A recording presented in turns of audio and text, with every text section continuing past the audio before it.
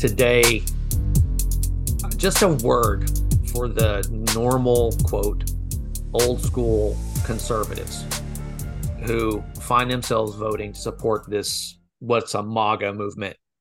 You're being used. There's no policy. Their policies are about bedrooms and bathrooms. There's no platform beyond whatever Trump mumbles from moment to moment. And the evidence of this is, look what has happened to the members of your party that represent your viewpoints and values. John McCain, not conservative enough for these people. Mitt Romney, Paul Ryan, Adam Kinzinger, a veteran who voted with the president, who voted for the president and with the president a majority of the time. Liz Cheney, who opposed Trump on literally one item the entire time she was in the legislature. This party is pushing out people that represent your values, and they're being replaced with fringe extremists who don't have any policies beyond opposition to Democrats and complete supplicant fealty to Trump. This is not your party. Take a look around. These are not your kind of conservatives. In fact, they're not conservatives at all. They've turned your party over to special interests and deep state actors. They openly talk about ignoring the Constitution. They support censorship, book banning, subsidies, and big government intrusion into your everyday life.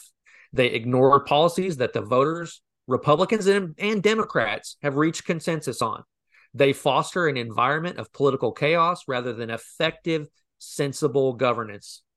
They waste your money on their pet projects meant to reward their billionaire donors.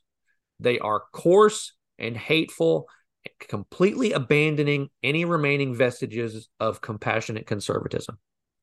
And I'm going to constantly beseech people to just take a moment and think about this and realize that these people have moved on from your values and they are using you as pawns in their game.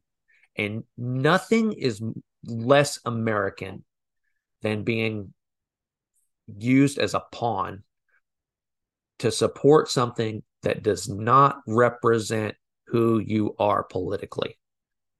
And it's going to be hard.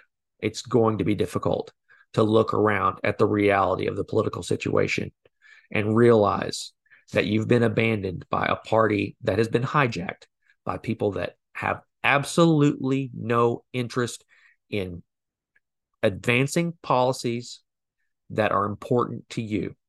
But you're going to have to do it. We are going to have to make common cause of taking this country back from the people that do not hold the values of the majority of Americans sacred.